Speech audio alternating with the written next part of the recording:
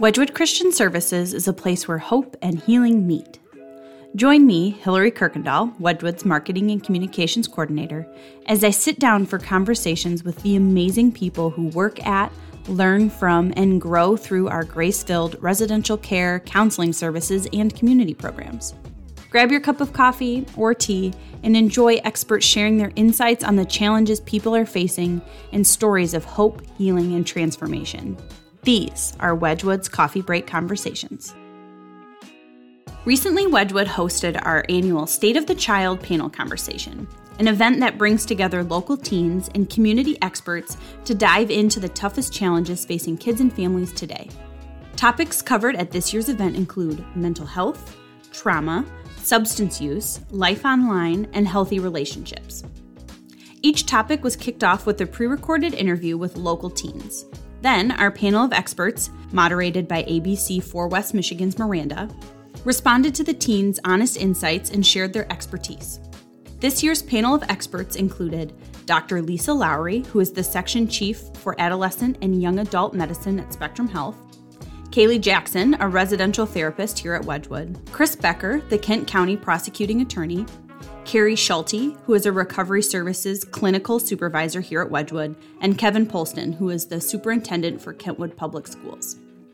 So much of our society functions online. Social media is a huge part of the lives of students, and it can have a big impact. In today's Coffee Break Conversation, our teens and experts talk about life online. I have a love-hate relationship with social media. I love social media. I love scrolling through TikTok, scrolling through Instagram, looking at everyone's Snapchat things.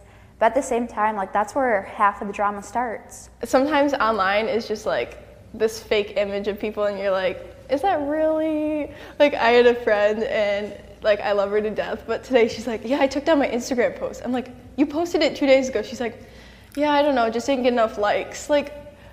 Sometimes stuff like that, it's well, you can't really trust somebody based on online because it switches like that. It's so crazy. I feel like social media is part of the reason why there's so much stress and anxiety. I myself think of social media as a gateway to bring yourself down. I understand social media can be used to boost your online presence, gain some popularity, gain a name for yourself in these days, but I try to stay away from it because if I see someone who's enjoying themselves way more than I am, I'm definitely going to get down. I'm definitely going to crack down myself, say, why am I not enjoying myself?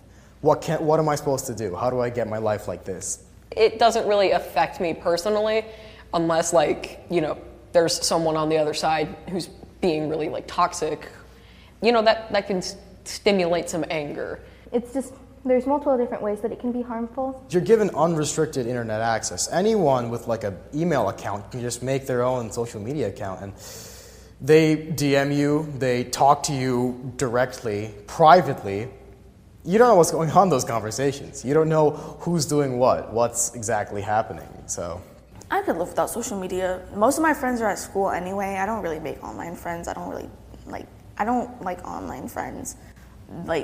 You don't have that in-person interaction. So I feel like I'd be perfectly fine. Most of my friends are at my school anyway, so I just see them all the days of the week. Our attention spans are really short, so it's these max 3-minute videos. You never see a 3-minute TikTok, but it's 15 seconds to a minute, and you could just scroll and scroll. You see something you don't like, that's fine, scroll, something else.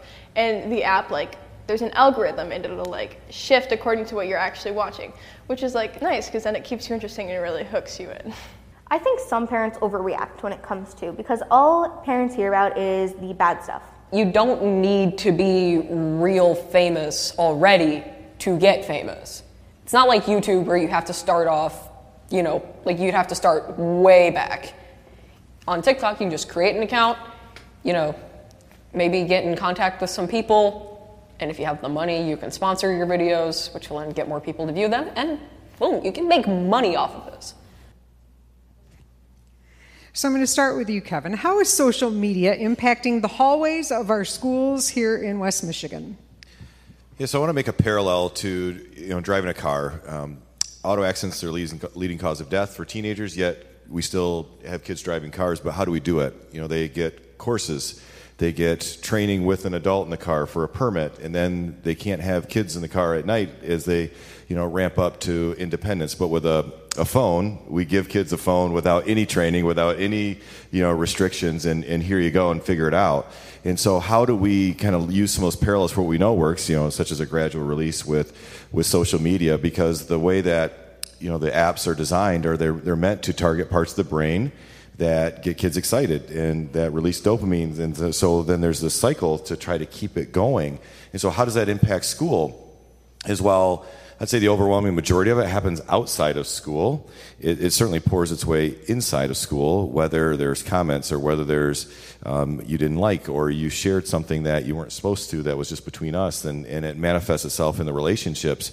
But again, the answer isn't take it away. The answer is, how do we help kids navigate, when those things happen? And how do we, promote positive behaviors? And let's be honest, adults, is our Facebook page, like reality for us, and so we expect different from our kids than what you guys see from your friends and neighbors. I don't think that's the case. It's more of a symptom of our society that manifests itself in children. So again, it's about teaching and educating how we can use the tools that are a resource, but also when there's problems, how do we navigate that?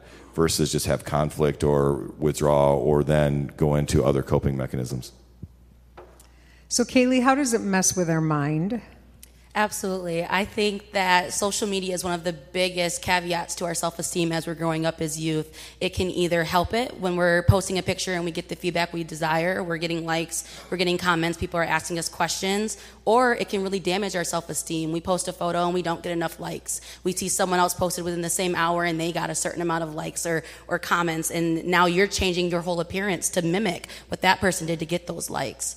I think also with social media, the hard part about it is we are creating this false reality. And so it's very easy for us to get lost in the sauce. We're just making up new things and we're hoping that people catch on and find that to be our new personality, and we're just lying to ourselves. And how does it impact our behavior from what you've seen, Carrie? I think it normalizes a lot of things that they wouldn't otherwise see. So they're seeing kids drinking, they're seeing kids stealing medicine from medicine cabinets, it's normalizing everything. And so it's in their faces, it's constant. It's everybody else is doing this because this is all that I'm seeing. And so I think that, it's definitely always in kids' faces because they're on their phones all the time. And so go ahead. Yeah, well, if I could jump in terms of normalizing, I love Facebook in social media because they post everything, committing crimes. They're videotaping themselves, breaking into cars, and I'm like, all our great investigations are pulling cell phones and posts on media because they're putting everything out there, and they have no qualms about posting themselves with guns and everything like that. So in one sense, it's kind of great for us because it makes our crimes a lot easier to solve. But on the other hand, probably for you, I've seen a lot of cases where the stuff that maybe ended in school between two parties going back and forth are now carried over on the text fights or the social media posts going back and forth outside of school that leads to fights or who knows what coming back into school or leading down the road somewhere off campus. Yeah. So coming back to school this fall, for some kids they hadn't been in school for a year and a half, and there has been lots of connection over social media. So there was some scores to settle last fall as kids came back, which wasn't healthy for us, but it does spill over. But at the same time, schools can't be the social media police for, I get calls at 9, 10 o'clock at night, like, hey, there's this concerning behavior. We can't take care of that. But one of the things that I do want us to think about is, things like entrepreneurship or things that we do value in our society. And, kids are monetizing their use of social media. And so it's in the teens, a percentage of kids that are making money off of social media. The number I saw was 86% of kids want to, but, about 15 to 20% are making money on it. So, it's, again, how can we look at a tool for the positive attributes that it may help a kid and try to mitigate some of the negative components? I think, too, that social media gets a really bad rap and that it can also have some beautiful aspects to it because students are able to be whoever they want to be on social media and they don't have to hide behind being judged out in the open, and so they can just present who they want to be, and it is what they are, and they're under a hashtag or a username, and that is a lot of freedom, and it can be really healing for students. But I think it also is on the flip side, they can hide behind it, and so it creates a lot of isolation, and it also allows space for bullying because their name isn't attached to it always. And so I think there's both good and bad to social media.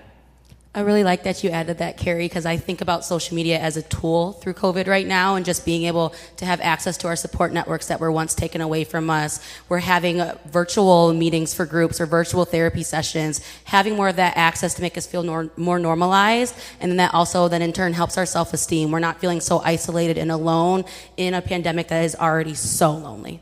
Yeah, so I think balance and healthy boundaries are key in terms of social media. I want to pick up on a little something Kevin said.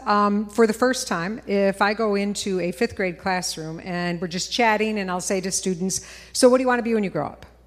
Used to be a huge array of things kids would say. 90% of the kids want to be YouTubers, gamers, or TikTokers, and that's who we want to be when we grow up. Dr. Lowry, is that a good thing to aspire to, a bad thing? I mean, you can make millions by posting stupid videos, and people love it.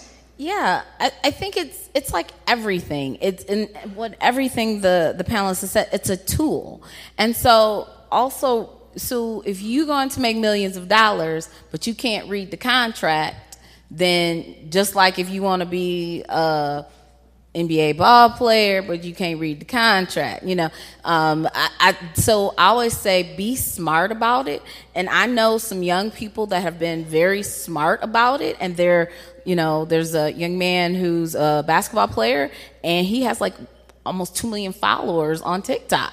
And so if his basketball career doesn't take off, he's kind of set.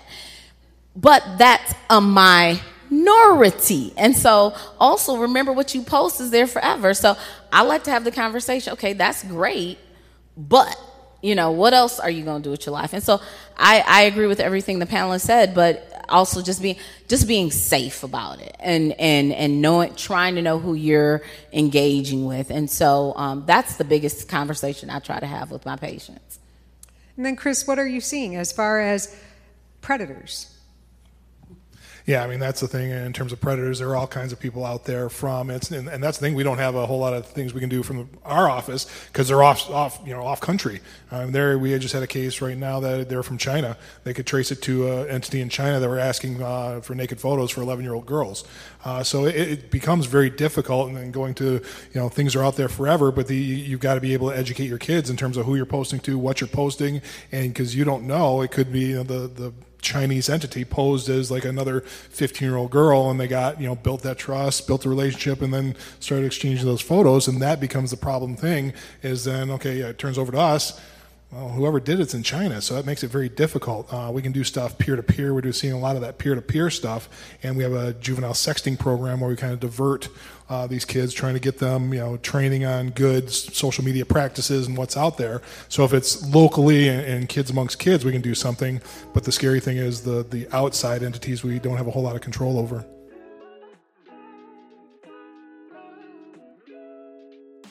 The reality is that kids live much of their lives online. It can bring good things like the ability to be yourself and connect with a community across the world that shares similar interests and values. But it can also bring many negative things if not used or monitored well. Open discourse with kids about how they are utilizing social media and what they are posting and consuming online can help mediate the risks to their mental and physical well-being. How they live their lives online can also play out in their real-world relationships. Join us next week as our teens and panelists talk about relationships. Special thanks to our Teen Charge students, our panel of experts, Miranda, Frederick Meyer Gardens and Sculpture Park, Lumbermans, and our event sponsors for making this series possible. Wedgwood Christian Services is committed to extending God's love and providing exceptional care and support. Head on over to wedgwood.org, that's WEDGWOOD.org, to learn more about how you can get connected to services, support Wedgwood's mission, or join our team. Connect with us on social media at WedgwoodCS or send us an email at hello@wedgwood.org. We would love to be a part of your story. Until next time, these are Wedgwood's Coffee Break Conversations.